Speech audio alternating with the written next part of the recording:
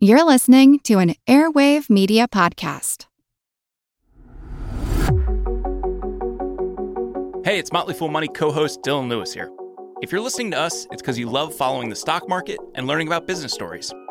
If you're looking to keep learning and unlocking your potential, then you should check out the Think Fast, Talk Smart podcast produced by our friends over at the Stanford Graduate School of Business. Think Fast, Talk Smart is the Webby Award-winning best business podcast that's received nearly 43 million downloads and is the #1 career podcast in 95 plus countries, so you know it's worth your time.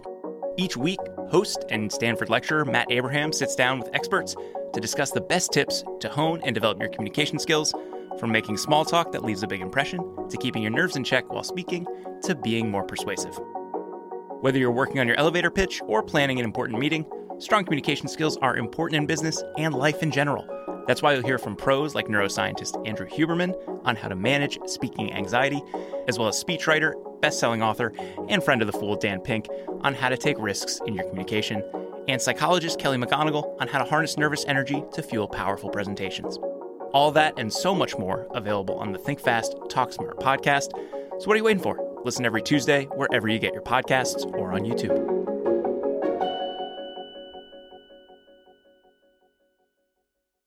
What do you get when you take two childhood friends with a passion for unexplored history and a whole lot of booze? You get us, Queen's Podcast. And here at Queen's, we are spilling the tea on all kinds of women from history. From New Orleans voodoo queen, Marie Laveau, to Marie Antoinette, and everything in between.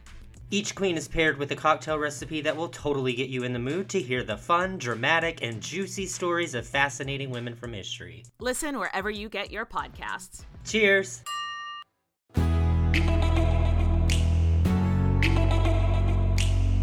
Hey everyone, I'm Jean Chatzky. Thanks so much for joining us today on Her Money. Just before you pressed play on this podcast, what were you doing? Were you swiping right? Were you swiping left, as the case may be, on a potential new partner? Using one of what seems like thousands of dating apps available right now. There is Bumble, there's Tinder, there's Hinge, Match, eHarmony, OkCupid, Plenty of Fish, Badoo, HUD, Scout. I could go on, but I won't. There are just so many possibilities right at our fingertips, and we are in deep. The average dating app user spends 10 hours a week on these apps, and that doesn't include going on actual dates. Millennials and Gen Z are spending the most time, 20 hours a week. They're also spending money, and that money is reflected in the stock price of publicly traded dating companies. Match, which owns a number of these sites, has a current market cap, as I tape this show, of $38 billion, and just reported earnings that beat estimates. Bumble is prepping to go public, and there is talk that it could raise $1 billion for the service on its IPO. But what's the value for you? Are you getting a return on your investment? Because you're not just investing time into these apps, you're also investing money. Most of them cost a little something every month. Some of them can cost hundreds of dollars a year. According to a pre-COVID Pew Research Center study, 67% of people said their dating lives were not going well. Heterosexual women in particular said that things are more difficult than ever, citing safety concerns and difficulty just finding people to date. Put all of this together, and we know some, if not all, of why writer John Berger has put out this simple yet very disturbing thought. Modern dating is in a crisis. You all know John. He's been here before. He's the author of the 2015 bestseller Datanomics, and his new book, out just this month, is called Make Your Move: The New Science of Dating and Why Women Are in Charge. John argues that the outdated rules of dating are holding women back, that we are still being told to sit back and abide by antiquated traditions that don't fit the mentality of the modern empowered woman. So with Valentine's Day just in front of us, it seemed like a really good time to ask how we can change this dynamic. How can we flip the script? How can we take charge of our dating lives? John is back with us today. John, welcome. Happy Valentine's Day. Hey, Jean. Happy Valentine's Day to you. And I'm embarrassed. I didn't know that the market cap of Match was $38 billion. Oh, my God. I looked it up this morning. So if I'm wrong, you'll tell me and I'll correct you. I don't know, right. but it sounds right. But it seems to be growing every day. It does. It does. All right. First question, and we just have to put this out there. How does a married male, former Fortune magazine writer, end up writing dating books for women? Well, Jean, you and I used to work together at Money Yes. Magazine, and I think you can vouch for the fact that both at Money and Fortune were same building where I worked subsequently.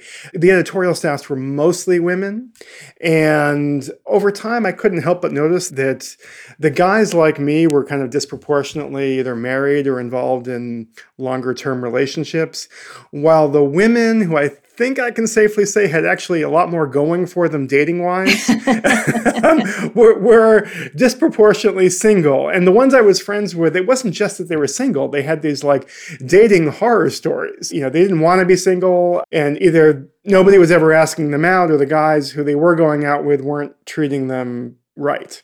So the idea with the first book, Datanomics, was basically to explore why the heck dating was so much harder for women than it is for men.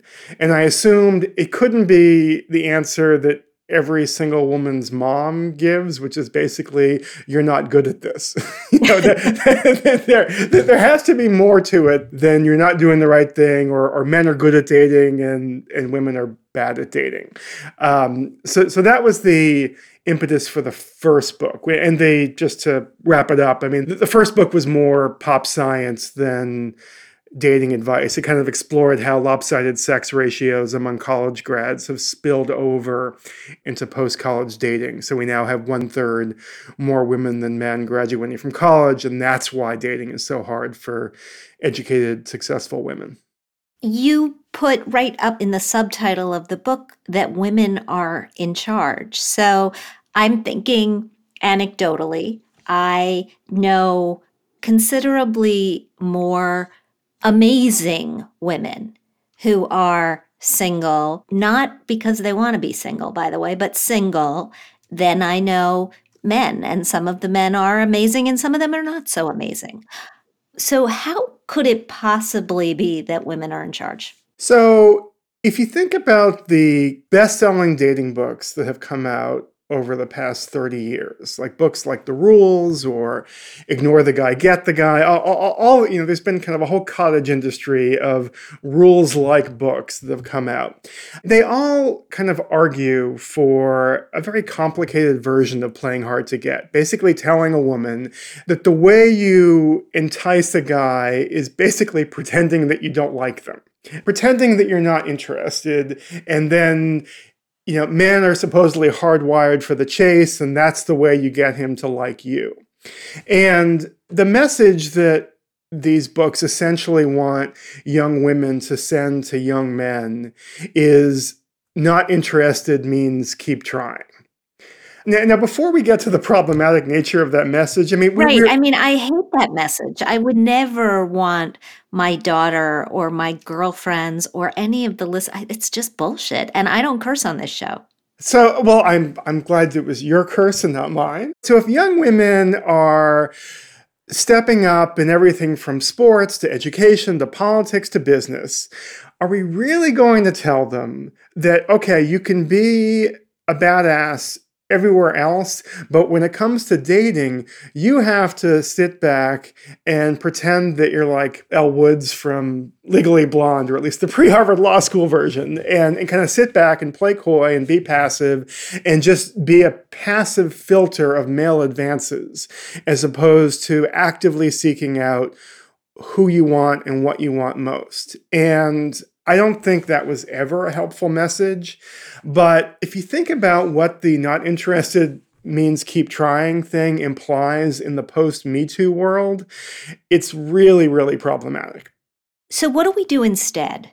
Right. I mean, I queued up this conversation with a lot of talk about dating apps. And I know based on your work, you're not a fan of dating apps. And yet, particularly right now in a pandemic when we can't go out and actually, or we shouldn't be going out and sitting in a bar and talking to the person at the next stool whose face we can't even see because they're supposed to be wearing a mask. Like, what do we do?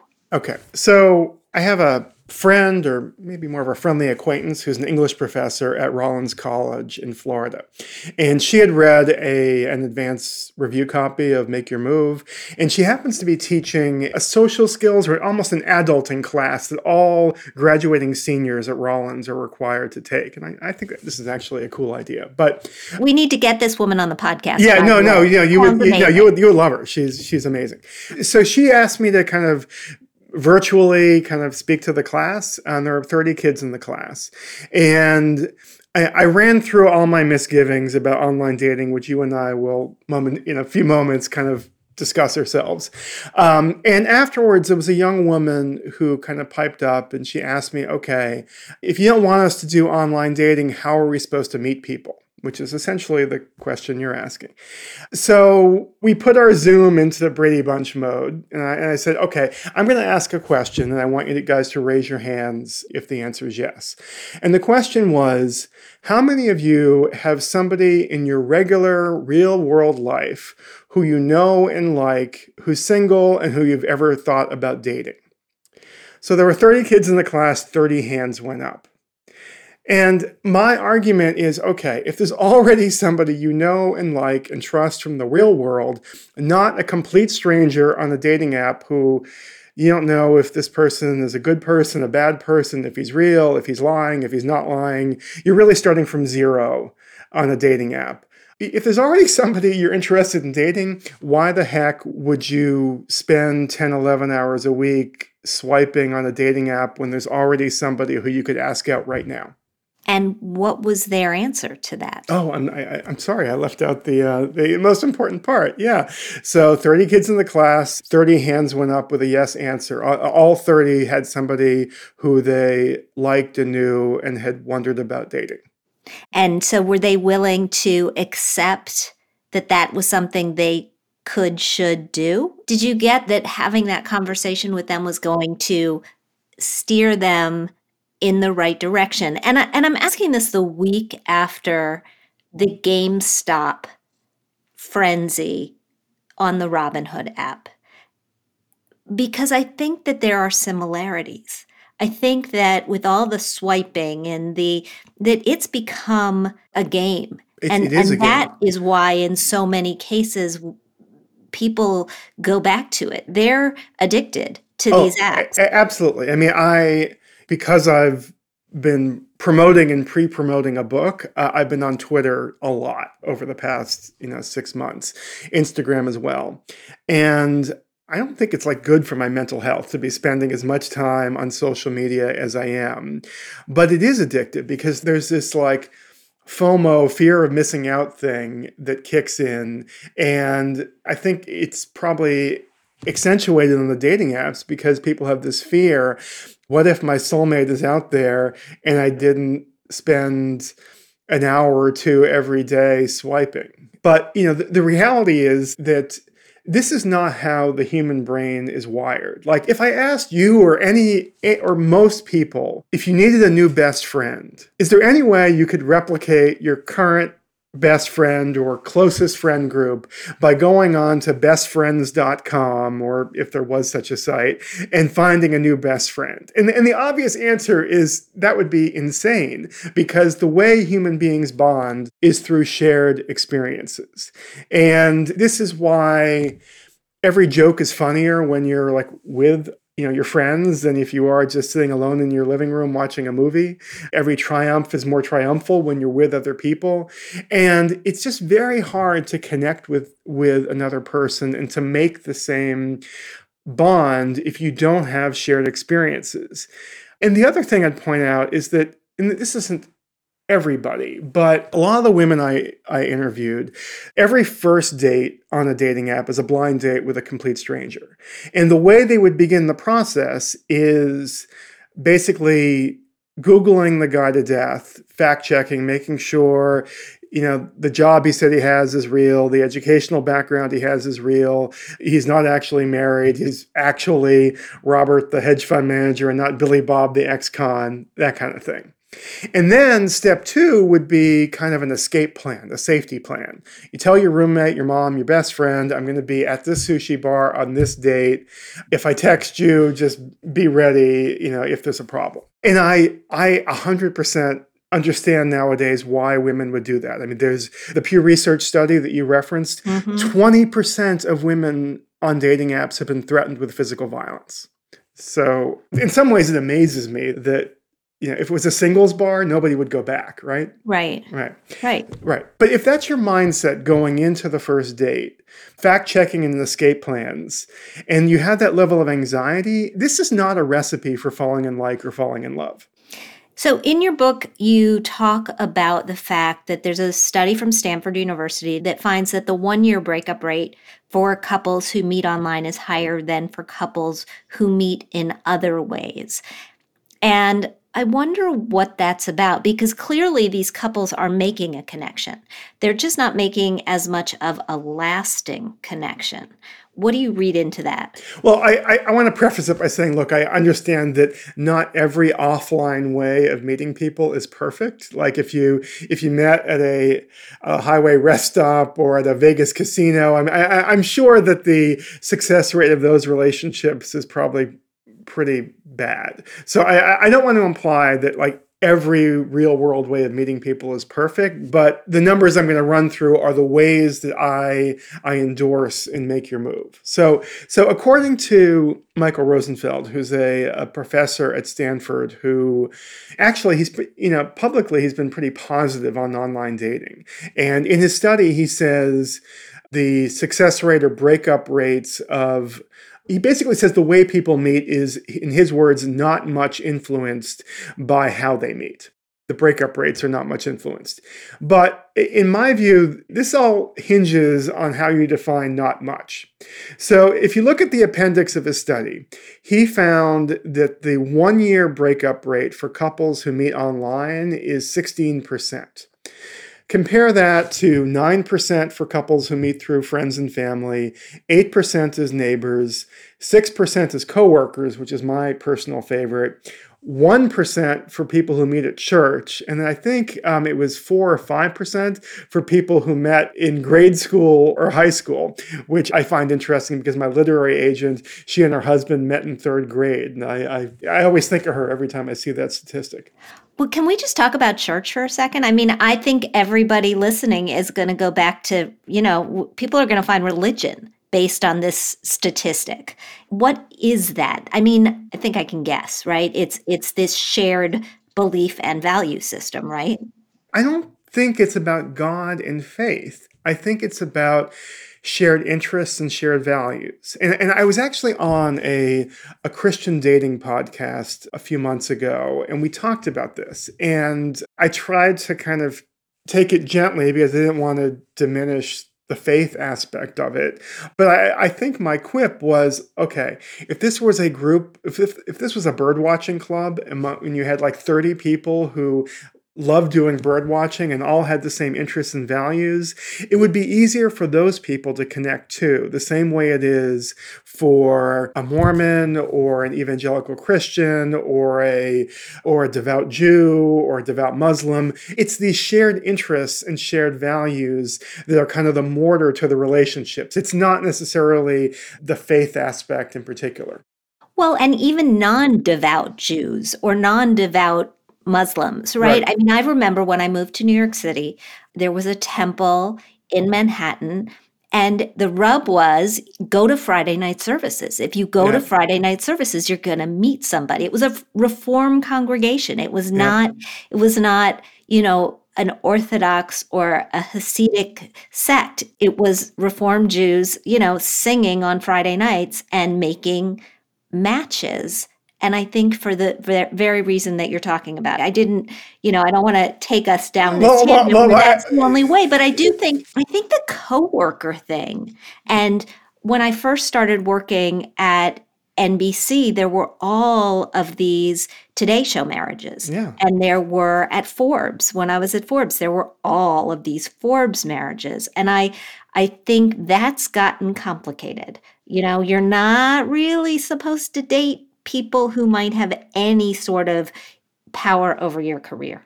It's complicated, but who in the world do you know better than somebody you spend 9, 10, 11 hours a day with?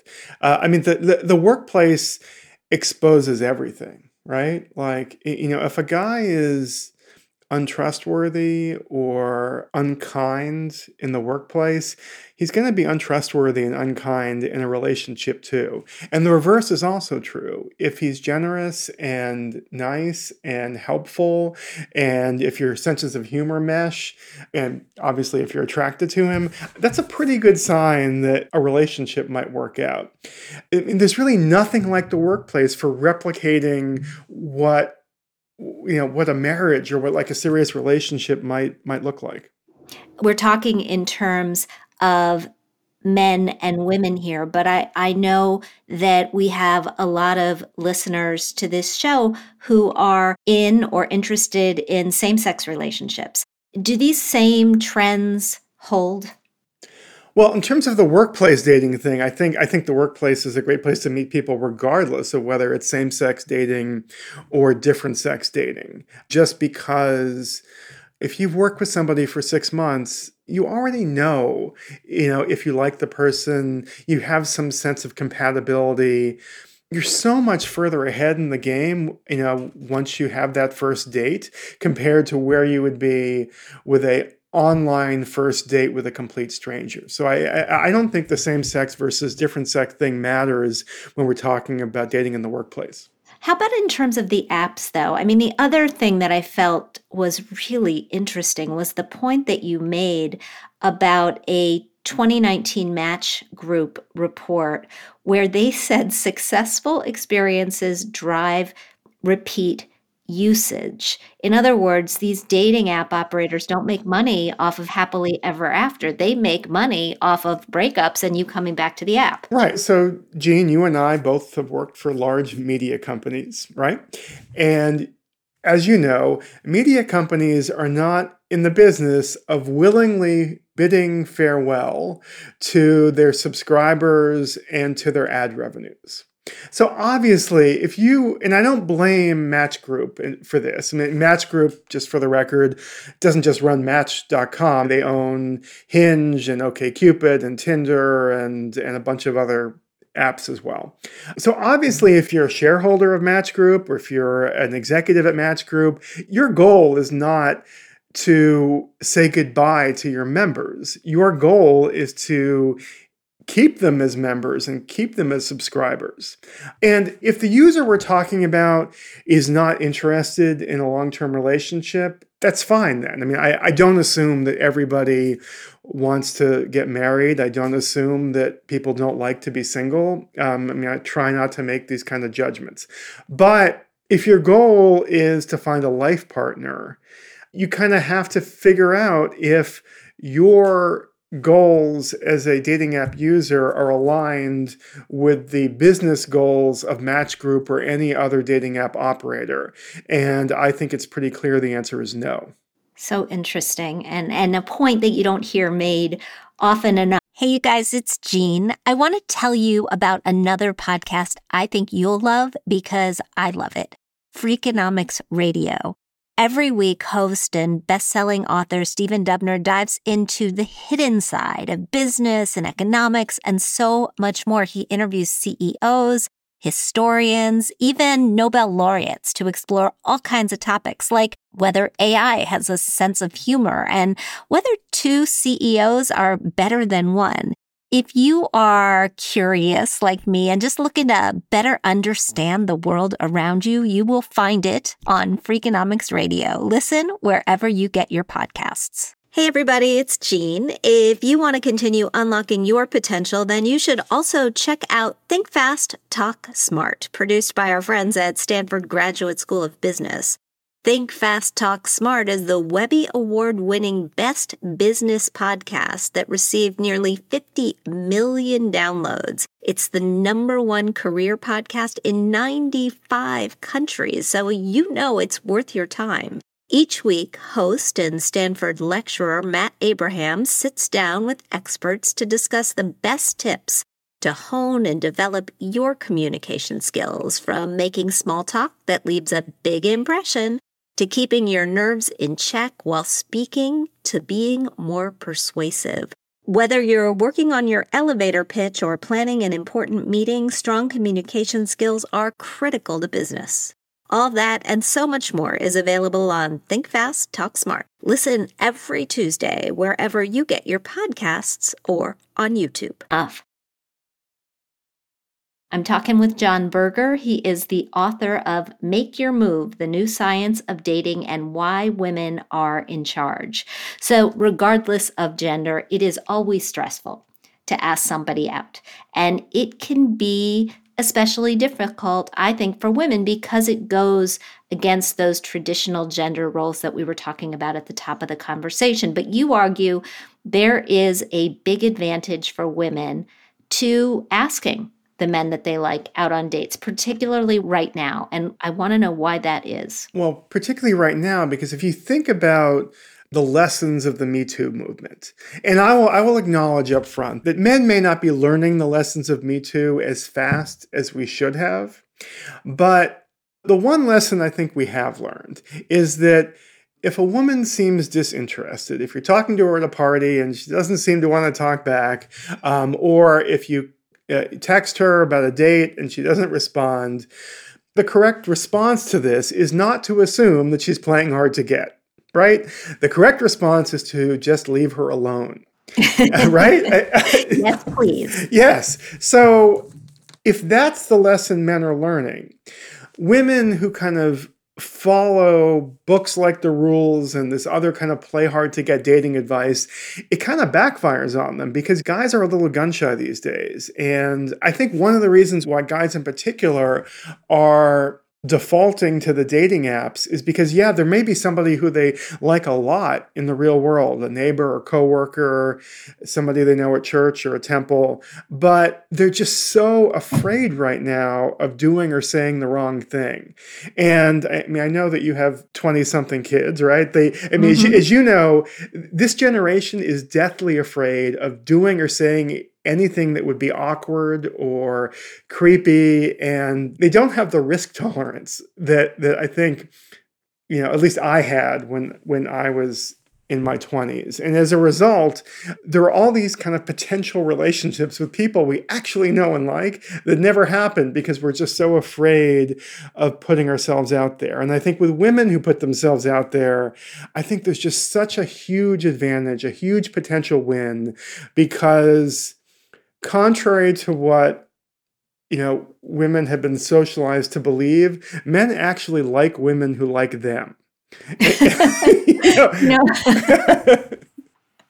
I'm laughing because my husband would be the first one to tell you that, right? Like, I'm going to get really slammed for telling tales out of school. But, he and his friends from high school, that's how they dated. They dated the girls who liked them. Right. Which is funny because to me, this is obvious. And whenever I use that line on the lecture circuit, the guys are always nodding in unison. And the women in the audience are looking at me like I'm absolutely insane. Because they have been taught to believe that men live for the chase. And if you show too much interest in him, he will become less interested in you.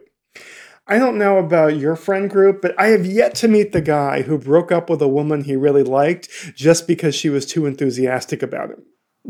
Yeah, absolutely. You also recommend that women in their 30s seriously think about dating younger men. I do. And by younger man, I'm not saying like a 38-year-old should date an 18-year-old. I mean, let's be reasonable. But my view, and this is kind of extrapolated from my first book, Datanomics, which explored how this imbalance in the dating market was affecting behavior.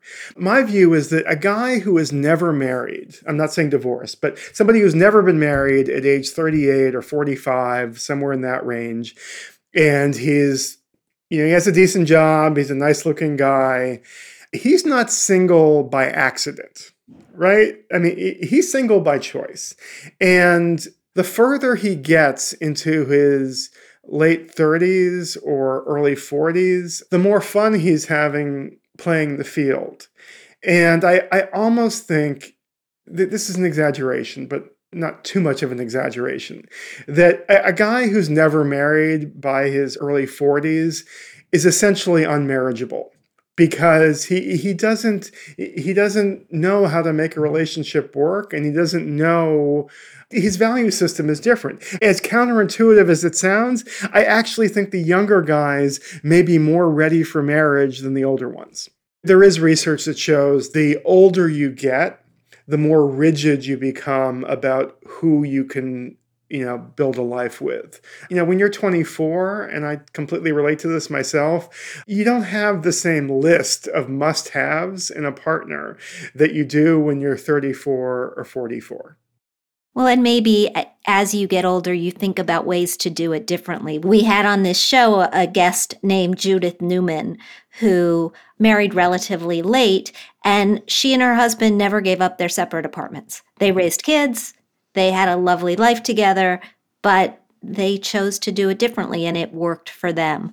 You also double down in this book on the idea of what you call mixed collar marriages. Mixed collar dating, mixed collar marriages. Yeah. I mean, if there are too many women in the white collar dating pool, and I'm using white collar and blue collar as kind of a proxy for college education, but if there are too many women in the white collar dating pool, and then there are too many men in the blue collar dating pool, which there are, you just never hear about it, but there are. To me, it feels inevitable that some of those cops and electricians will eventually find the female lawyers and journalists. With Datanomics, I got some pushback on this, but I truly believe that these relationships are not only inevitable but beneficial, because I coach Little League Baseball, and a lot of my co-coaches or opposing coaches, they're cops or firemen, or they run landscaping companies, things like that, and they're amazing guys. They're great dads, they're great husbands. And one thing that I know that will resonate with you is they did not enter their marriage with $50,000 in student loan debt. And as you know, there's no bigger stressor on a young marriage than one couple's excess debt. Yeah, absolutely. All right, we got to wrap this. It's fascinating. I could really talk about it for a long time. But as we do, top 3 takeaways from you for my listeners who want this year to be the year that they get into a meaningful relationship. So number 1 would be to just take a 3-month break from the dating apps. And if you buy my book, Make Your Move, there's a whole chapter that I call the Make Your Move Offline Dating Challenge, which kind of runs through a step-by-step plan for meeting and dating people in the real world. Number 2 would be to not be afraid to ask men out on dates. Don't listen to those old dating books. Don't listen to your hairdresser or any other kind of traditional dating advice you get. Like I said, men like women who like them.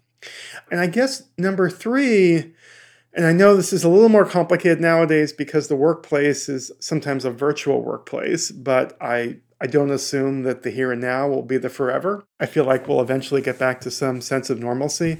I really believe the workplace is an excellent place to meet a partner as long as you're willing to kind of abide by some common sense rules. And one thing we didn't talk about before, that there are some companies that have actually come up with common sense rules on how to navigate online dating. Like both Facebook and Google have a rule that you can ask anybody out on a date once, but only once. And anything that's not a clear yes is a no. So if a woman says to a guy, yeah, not this week, that's a no. So if you ask out again, basically you'll be sent to HR. And I think that this is a way of dealing with what you spoke about earlier, this complication of workplace dating, but also allowing some of these relationships to blossom. Always fascinating. John, where can we find more information about you and about the book?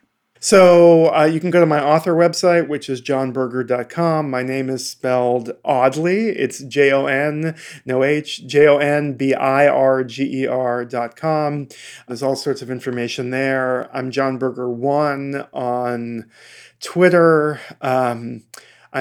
Unfortunately, I'm a little different on Instagram. It's John_Berger1 on Instagram. And the other thing I'll mention is that for people who want to buy the book, if you run a book club, I do these kind of book club Q&As where like you can sort of schedule me to do like an hour thing online virtually with your book club. And you can get more information about that either on my own website or on bookyaya.com, which is the platform I use for this. I think you're going to have a lot of takers. Thank you so much for doing this today. Thanks, Jean. Thanks for having me on. Absolutely. We'll be right back with Catherine and your mailbag.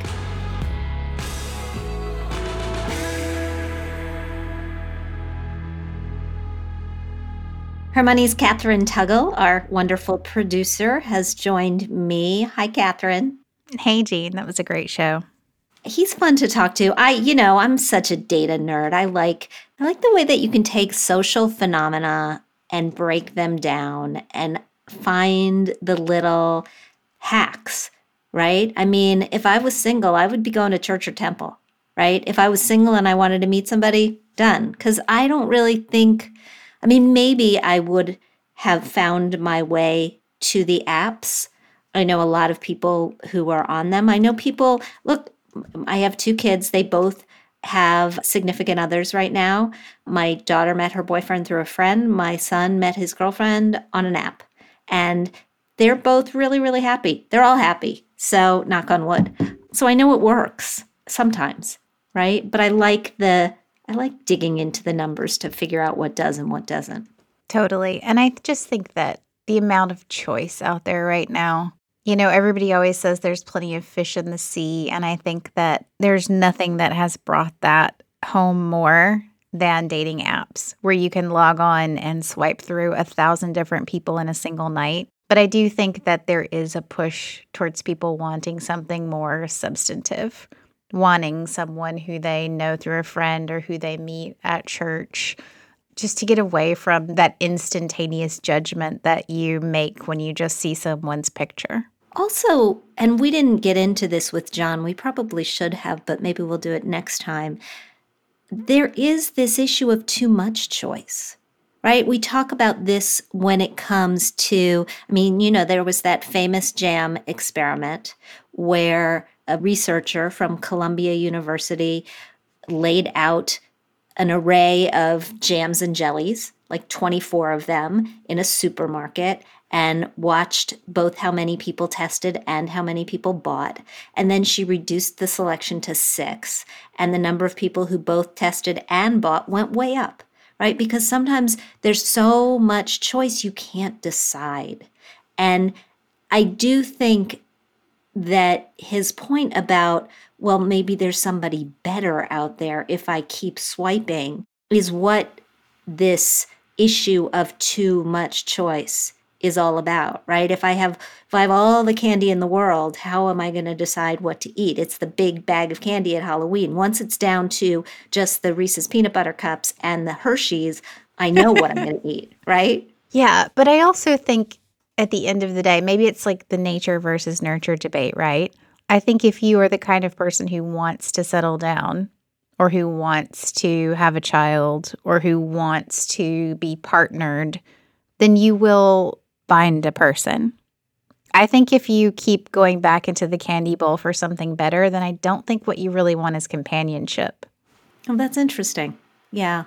I don't know if we have solved the problem. It's my age, right? I have women friends, mostly women friends, some guy friends too, who are divorced and who would love to meet somebody and who struggle, who really, really are struggling because the pool is smaller. The idea of meeting somebody, I guess work still works, but it gets complicated and it gets harder. And I would love to figure out a solution for that. Yeah, it is hard. And I agree with what he said about your standards getting higher. I think about the apartment that I lived in New York when I first moved here, and it was awful. And now that I am older and wiser and I have more money, I would never settle for that kind of apartment. So as you get older, you do have more on your list of demands, but I don't think that that means you should settle. I think that that means you should keep looking. And what we've been talking about is the sheer volume of choice that's out there right now. I think that there's somebody out there for everybody, truly. Well, I'd love to throw it to our listeners too. We're going to go to our mailbag in just a second, but as you listen to this conversation, if you have comments, if there are things that have worked for you in your life, if you have suggestions that you'd like to make to the rest of our audience, throw them out there. Catherine and I will discuss them happily on another podcast. Would love that. All right, what do we have? Our first question is from Suzanne in California. She writes, "Hi, Jean and Catherine. I hope 2021 is off to a great start for both of you. I have a question about long-term care insurance. As somebody who does not have any children and with no family members on this continent, I always assumed I'd need long-term care insurance. However, in your book, Women with Money, I was both surprised and delighted to read that this is not necessarily true. If you don't have a large nest egg, assets under $500,000, which will be my situation, you don't need this insurance as you'll quickly spend all of your savings on health care, at which point Medicaid will take over paying for long-term care. This makes sense, but what if a temporary stay at a rehab facility or nursing home wipes out my savings so I can no longer afford to pay rent when I'm discharged? Of course, I realize that paying the monthly premiums for this insurance for a few decades could put me in the exact same predicament. Thanks for your continued advice through the podcast, website, newsletters, etc. I love that your episodes are not always about money because it's not always about the money." Suzanne, this is a really good question, and it's one that, although I get asked about long-term care insurance all the time, I don't think I've ever been asked. So a couple of just technicalities here. The first is that Medicare typically covers up to 100 days of skilled nursing care. That can be in a nursing home. It can also be at home. It has to come after discharge from a hospital. But if you're worried about a very short-term situation, this can be a route that you know that you can count on.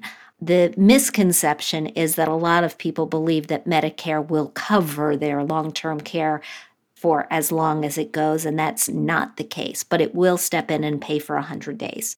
I Googled how long does a short-term stay in a nursing home or facility typically last, and the average is actually longer than that 100 days. It's somewhere over 250 days, around 260 or so.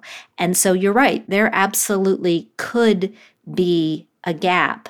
The problem is that with income and assets of the size you're talking about, it may be impossible to afford to pay premiums on a long-term care policy for a very long time. But what you may want to do, if you're worried about the gap, is to try to cover it with a smaller policy, kind of like you would pick up Medigap coverage for the Medicare expenses that the regular policy won't cover. I wouldn't lock yourself into a policy that is unaffordable for you in any way as you look out to your future, but that might be one route to consider. The other thing that I'd start to think about is, do you have a community? You clearly live by yourself right now, but are there people in your life? Are there friends in your life where you could envision a Golden Girls type situation as you get older? I'm being very, very serious about this. It's something that I have thought about myself. It's something that I've talked about with my girlfriends, that as we get older, because the likelihood is that we will outlive our spouses, those of us who have them, will it make sense for us to live together? It would solve the big problem of debilitating loneliness that I constantly remind myself Dr. Mike Roizen, who was my co-author on Age Proof, told me was as bad for your health as smoking a pack of cigarettes a day. But it also gives us somebody to be our healthcare proxy. It gives us somebody to take care of. It gives us somebody to cook for. I think about when I make dinner at night, and I would not be as happy, I think, if my husband wasn't there to eat it. So give me somebody else who's going to be there to eat the food that I cook. And that's just something that maybe you want to think about as you get older. I hope that this is helpful. I know there's not a perfect fit or a perfect product for the question that you're asking, but there are some little fixes here and there that can get you part of the way. I love that suggestion, Jean. And I think that we are going to see so much more of that in the decades to come, because the generations of women who have elected to live child-free or who are unpartnered, the chorus of those women is only growing. So Yeah. I think the Golden Girls scenario is going to become a real viable option for retirement that millions of women are doing. Plus, it looks like fun, right? I mean, I just think I love my girlfriends, and I think living with them later in life would be something that I would really enjoy. I agree. Our last question comes to us from LK in Memphis. They write, "Hi, Jean. Thank you for all of the work you do and for the variety of topics you cover in your podcast. And thank you to all of the people who support you in this work. I stumbled across your podcast a few years ago when I was looking for information about retirement and general money info, as I was no spring chicken and came from a family that did not discuss money. I think my parents considered it crass to talk about how much things cost, which now seems awfully and unnecessarily Victorian to me. I had a lot of student loan and credit card debt coming out of grad school, but I've focused on gaining control of my finances over the last 20 years, and I now have excellent credit. But my question is, my husband just retired 1 year ago, and I'm planning on retiring when I'm 70 in about 3 years. We've lived a modestly comfortable life since grad school, and I feel fairly secure where we are in our retirement. With our 401k, retirement program from the university, and our Social Security, we should bring in my current level of salary annually, which is about $70,000. However, as we face retirement, I'm looking for ways to keep on top of our monthly bills, as I know they will rise while we are retired. So I'm wondering if it's worth it to have a bill negotiator tackle our internet, cell phone, utility, credit card, etc. rates.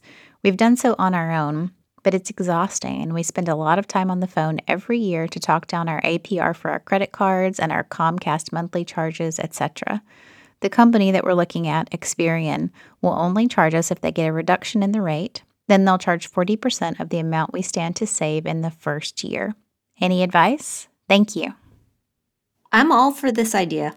I think if this is not something that you like doing yourself, if this is not something that you're comfortable doing yourself, if this is not something where you want to put in the time, then yeah, use the service. I mean, it reminds me very much. And by the way, Experian is not the only company in this game. There is Truebill, there's Trim, which can help you get rid of subscriptions. There are a lot of different ones out there. But it reminds me of when I went to negotiate my property taxes. I wanted to grieve my property taxes. They seem to be significantly higher than the other homes in my neighborhood. And there were two ways to go about it. You could do it yourself, or you could hire a company to do it for you. And like this company, they took a cut of whatever money they saved. They actually took it for the next 3 years, but there was no upfront cost. They were successful. This was something they did all the time, so chances were pretty good that they did it better than I could do it. And I didn't have to do the work, and I was thrilled. So yeah, by all means, go ahead and do it. Just be careful of whatever personal information you're asked to give them. If you are asked to give up any passwords and things like that, or other information that you are uncomfortable with, then be wary, then take a step back, then make sure there's no way around it. The last thing, the APR for your credit cards that you are talking down, I hope that as you enter into retirement, you've rid yourself of revolving credit card debt and you can get to the point where you're only putting on those credit cards the amount of purchases that you know that you can pay off every single month. In that instance, the APR no longer matters because you're never going to pay it. And so you don't really have to worry about it.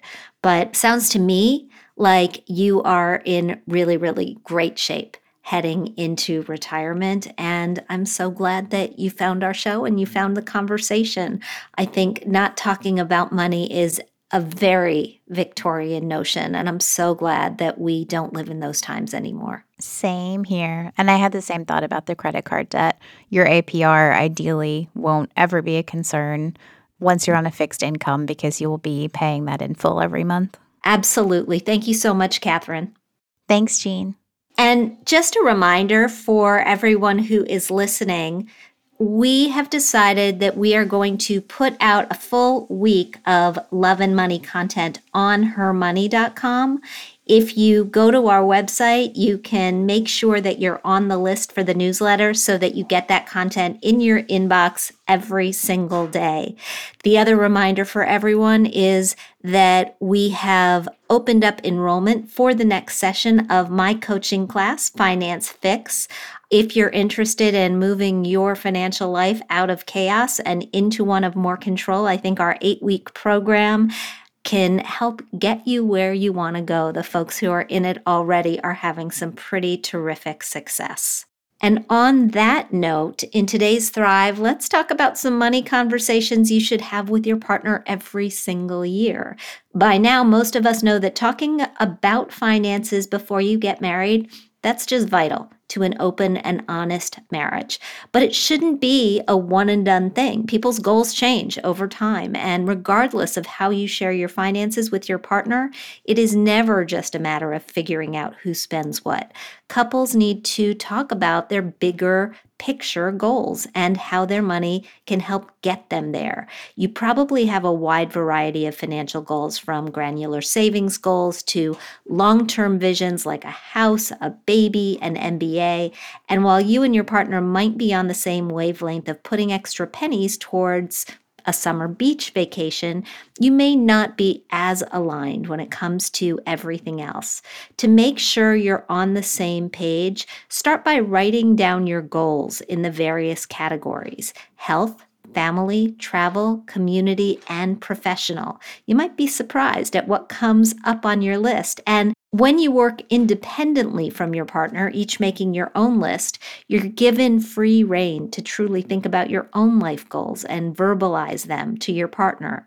Then you sit down, you compare answers, and you start to hash out your financial priorities. With a joint game plan, it's possible to figure out details of how to achieve each of those dreams, whether it's over the next several months or the next several years. Thank you so much for joining me today on Her Money. Thanks to John Berger for the enlightening conversation on dating in this modern era. I'm eager to go through the entire book and find out more. If you like what you hear, I hope you'll subscribe to our show at Apple Podcasts. Leave us a review. We love hearing what you think. We also would like to thank our sponsor, Fidelity. We record this podcast out of CDM Sound Studios. Our music is provided by Video Helper, and our show comes to you through Megaphone. Thank you so much for joining us, and we'll talk soon.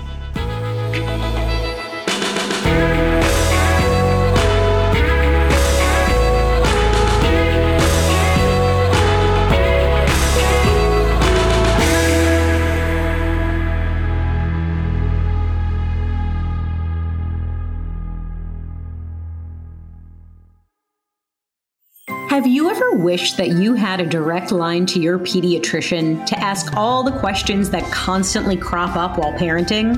We sure have. That's why we launched the Bites of Health podcast. Every morning, we'll answer a commonly asked pediatric question in 5 minutes or less. You can tune in while you're making your second cup of coffee or from the school drop-off line. So be sure to tune in to Bites of Health, streaming now.